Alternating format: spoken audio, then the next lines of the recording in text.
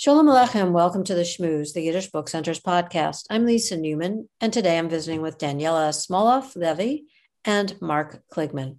Daniela is a musicologist who studies the history of efforts to democratize opera in America, including those aimed at Yiddish speakers in the early 20th century.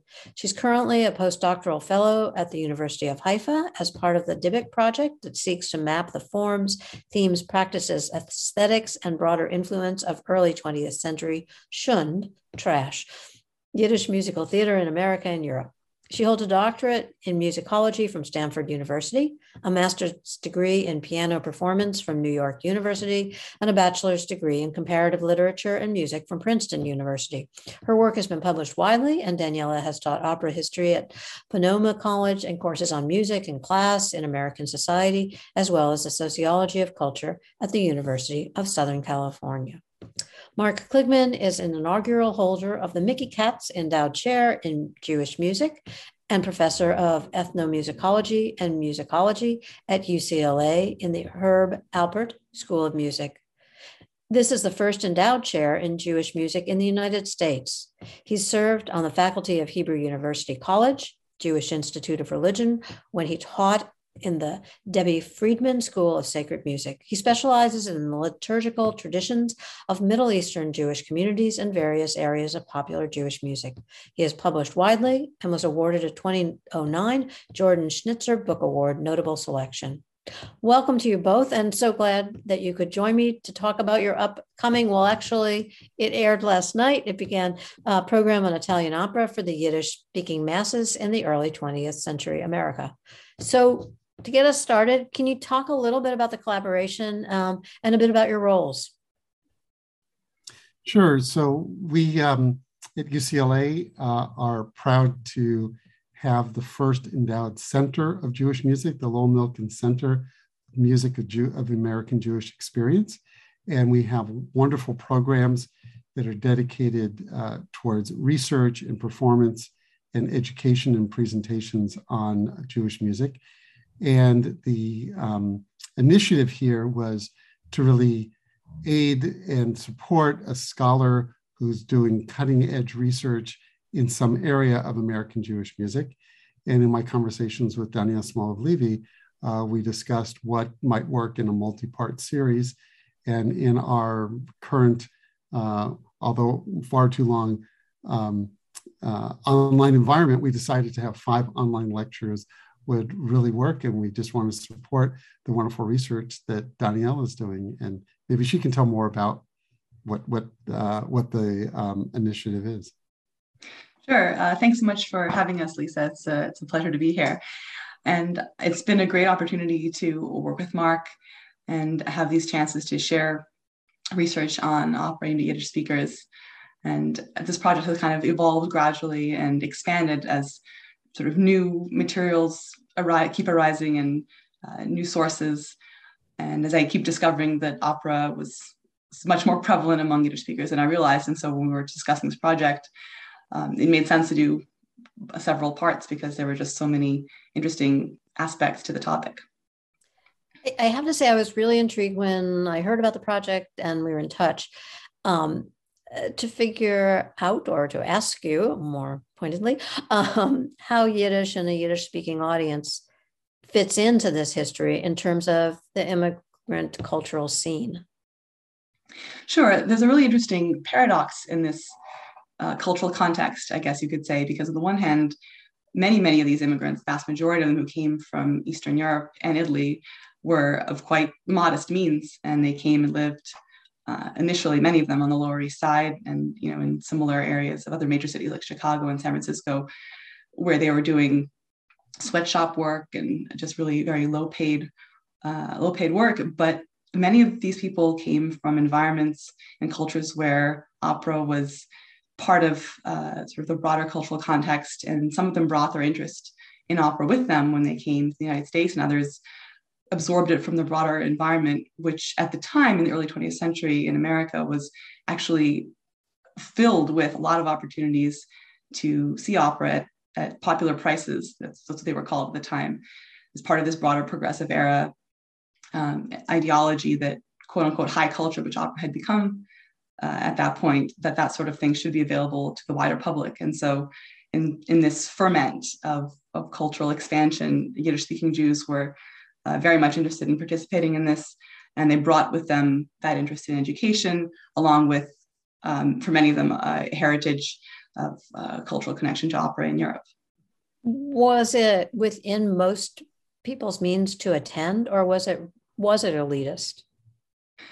The big opera houses, the major ones, like the Metropolitan Opera, and then from 1906 to 1910, the Manhattan Opera, those were very expensive. And that was a problem from the perspective of those people in cultural circles who felt that opera should be widely accessible. It is the case that many immigrants, both Italians and Yiddish-speaking Jews, and people from other cultures as well, could afford to sit in the very cheapest seats, which were way up high in the gallery. At the Met, some of those seats didn't even have any view of the stage. People would sometimes go to the standing room right behind the orchestra section, which is crowded and can't see very well either. And the Met did have popular price nights, as they call them, on Saturdays, most Saturdays through the season, where tickets were half price, but the cheapest seats were still 50 cents, which at the time would have been probably, about, $15, $16 or so. So, not nothing, but affordable, but they weren't very good seats.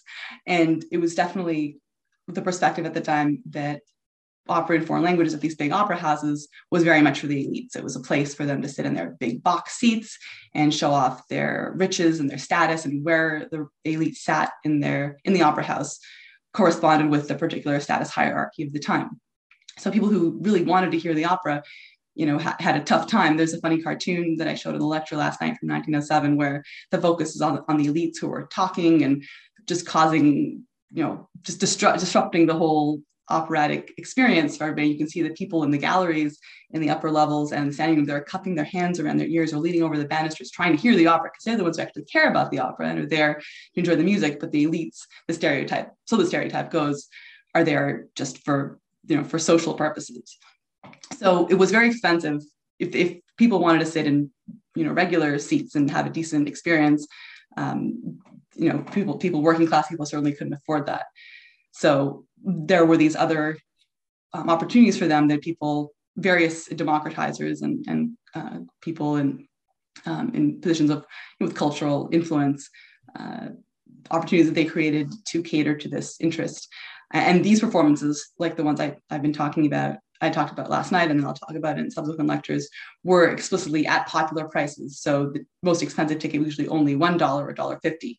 So the cheapest ticket at the Met was $1. The most expensive price in these popular price performances were $1. And the prices for the opera in these popular contexts was the same as for regular theater performances, which we know that working class people could afford, and frequently attended.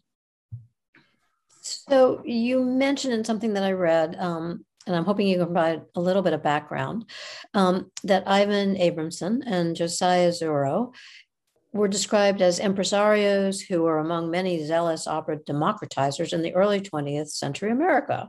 Can you expand? Sure. In the early 1900s, there was really an explosion of these popular price endeavors. So opera in the United States had a history since the even the earlier part of the 19th century as being popular entertainment in the sense of being, consumed by people of all social classes, not just elites. And opera did not have an elite reputation at all.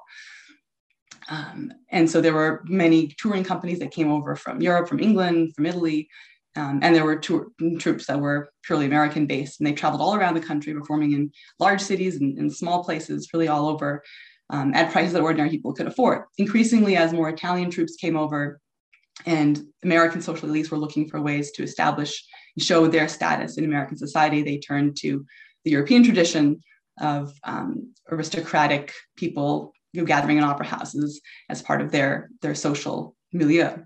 So increasingly, foreign language opera became the domain of elites, became associated with them, and ticket prices were expensive. And so there evolved these two spheres of foreign language grand opera, very lavish, spectacle with the best stars. It was expensive, aimed at elites, certainly consumed by other people, middle class people, because you can't fill an opera house just as elites, but still, sort of an elite activity. But there was this whole other busy world of popular price opera in English translation. And that was going on, into the 1870s, 80s, and 90s, and into the early 1900s as well, with people like Henry Savage, who were touring and doing pretty high quality performances as far as we can tell. But there was really a sort of a cultural flowering, you could say, in this progressive era period, where there was more and more of this popular price opera to presumably fulfill the demand that was arising in part through these waves of immigration that were happening in these early 20th century years from Italy and from Eastern Europe, and just a general response to this progressive era climate of interest in quote unquote high culture, which opera had become. And so there's all these initiatives to make it accessible, and opera was a great manifestation of this kind of culture, because it had this history of being popular and was integrated with popular culture already in ways that other kinds of culture were not. So people like Abramson and Zuro and Oscar Hammerstein also were among these people who were taking advantage of this surge in interest to promote popular price opera and make it accessible to as wide a range of people as possible. Mark, I'd be curious to ask you sort of how this fits into your work, and how surprised you are, or how does this sort of speak to your interests, your work, and talking about a sort of broader subject? So our goal at the center at UCLA is to focus on American Jewish music. And American Jewish music is often misunderstood or understood in different ways. In some basic ways, people think of American Jewish music as, well, Jews were in Eastern Europe or in different places. They came to America, they continued that music, and then the American experience happened. It suddenly turned into pop or rock, or it somehow fell off a cliff because that music was no longer retaining certain Eastern European elements. And what we're really trying to show in the various type of musical contexts that we're working in, if it's art or heritage or pop, sacred, is that it's a far more nuanced process that's going on, that Jews are interacting and really grappling with tradition and innovation. And this is not just something that people are doing today or been doing in the last few decades, but this has been going on for as long as Jews have been in America. And we tend to think of musical phenomenon as being somewhat more recent. So this all leads us to the importance of what Daniela is trying to show in her work, is that this was really going on at the turn of the century. It was really going on when Jews were just beginning their American experience and their American journey. And it truly expands our notion of what Jews and music is all about. Because it's not just, it's very important for us to look at Yiddish theater and Yiddish songs and other Jewish contexts, but in a context of this world of art music, or in this case, opera, that's becoming more popularized, knowing that Jews were very actively involved in it at all levels, not just as creators and performers, but as the producers, as the impresarios. And this is really true of Jews as art collectors, as really engaged in America. And it really shows us how Jews are integrating their experiences, that they want to become American, that they want to feel comfortable in America, and new opportunities are really in front of them. And this history that Daniela is showing us at this time period provides for us the beginnings of things that we've been seeing going on for well over 100 years. Yet it sprang to mind for me, and maybe both want to comment on it. It seems somewhat obvious that this was part of an assimilation process. Yeah, sure. I think it certainly was. But on the other hand, so much of this was done in an explicitly Yiddish context as well. And it's interesting to watch somebody like Ivan Abramson, even though his particular company was only going on for 2 years, he started out catering very explicitly to Jews and Italians, promoting all this stuff in his Yiddish newspaper and advertising in the wider Yiddish sphere, promoting Italian opera in the language of this minority group from the old country, and yet gradually integrating his enterprise into the American mainstream. He started out in these Lower East Side theaters, whereas the audiences were mostly Jews and Italians, immigrants. And then as his enterprise expanded, started moving farther uptown and started, attracting, more diverse audiences, including, Native Anglo-Americans and people just from other, the middle class as well. And when he went on tour, brought in even, wider audiences. And as I mentioned in the talk last night, when he performed in Washington, his company performed in Washington, D.C., President Roosevelt even came and sold out the houses because everybody heard, oh, the president is coming. And in fact, the Abramson troupe went to the White House and met with the president. So it's kind of interesting. His troupe is sort of a microcosm, you could say, of the trajectory of Yiddish speakers' engagement with opera. So many of these enterprises were aimed at them, trying to get them access to opera in their context, advertising to them in Yiddish in these Yiddish speaking circles, but then integrating those endeavors into the wider cultural sphere and then sort of becoming part of the mainstream American opera world. I guess go ahead. Sorry, Mark. Great question, Lisa, in terms of the assimilation, because I think it's one of those interesting polemics, because on one hand, we can say if Jews are gravitating towards art culture or popular culture in some form, that's the assimilation process at work. But I do think it's a real continuum, because there's a level by which we could look at any context of, sacred music, art music, popular music, and we can see how there is this process by which the people want to be accepted, want to become well known, but at the same time, there are many stories of how these are just constantly negotiated, and people are drawing upon different things, because we can see how opera has influenced music of the synagogue, how opera has influenced vocal production and vocal training. So it's not just solely sort of one direction. It's this really interesting negotiation. It's so interesting. We have an annual summer festival called Yidstock, and it's 4 days of music, and it's new Yiddish music in Klezmer. And I think what you're saying is so true. It is a continuum, and we constantly build on it. And in terms of a diaspora, Jews in all aspects of culture, food, etc., draw on and build on and borrow from different places and different types of music. So it's a very fascinating topic, which leads me to say, this is a 5-part series, and I'd love to know, I know you had, the first one is last night, which I believe, and you can share with listeners how they can watch it back, as it were, or listen back, and what's upcoming, because I think this is, it's a really fascinating window into an aspect of Jewish and Yiddish culture that we might otherwise not have been privy to. So tell me about the other programs, and again, how listeners can tap in and register. Sure. The lecture from last night is available on YouTube on the Lowell Milken Center site within YouTube. So those are all, in fact, and all the lectures on all the series and programs that the center does are all available there on YouTube.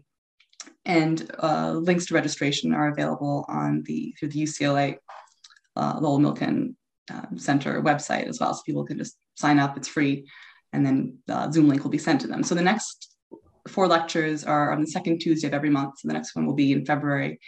And I'll be talking about Oscar Hammerstein, who is kind of interesting parallel or comparison, you could say, to Ivan Abramson, who Abramson brought, you could say, opera to the people. He took Italian opera and performed it in theaters on the Lower East Side where his audiences lived and worked.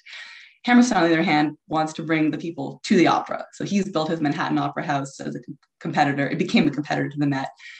And so his goal is to obviously bring as many people as possible. And among them were Yiddish-speaking Jews. And he advertised in the Yiddish papers and was frequently covered in the Yiddish press. So his endeavor is an interesting combination of sort of the highbrow elite opera spheres and the more popular circles as well. So that'll be the second lecture.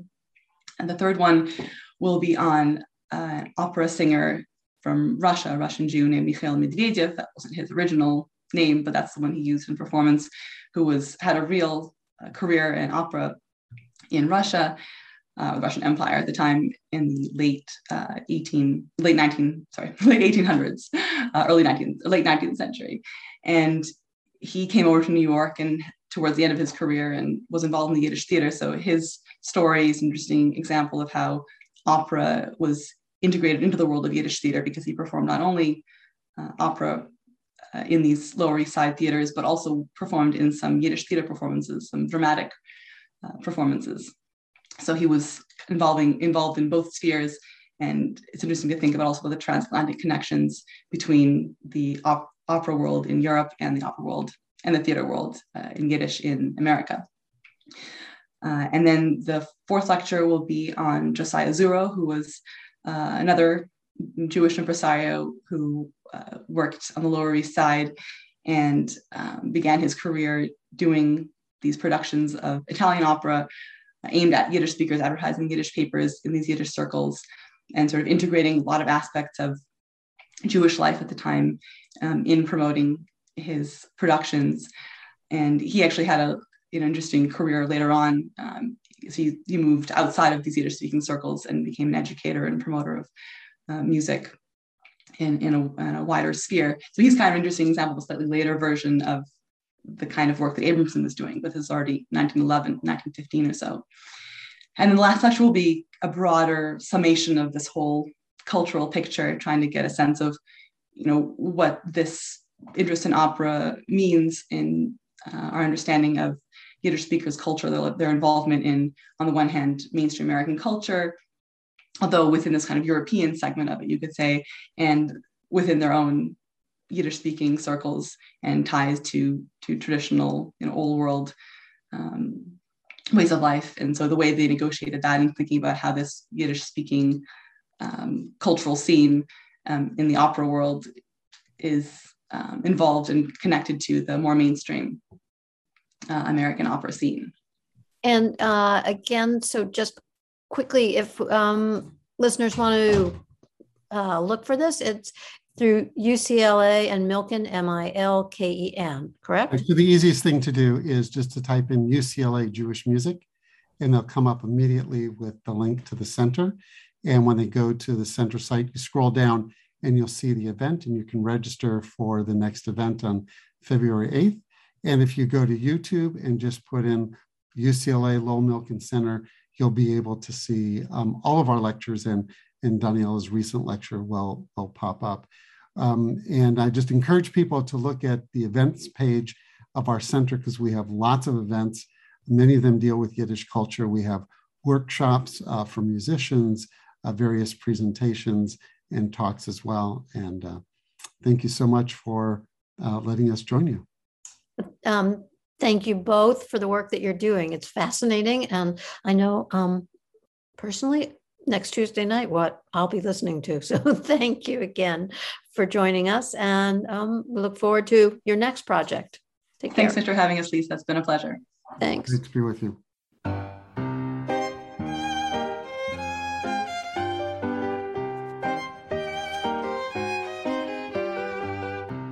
You have been listening to The Shmooze, a production of the Yiddish Book Center in Amherst, Massachusetts.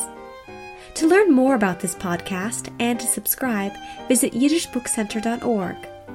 I'm Elizabeth Carteropoli. Until next time, be well and be healthy.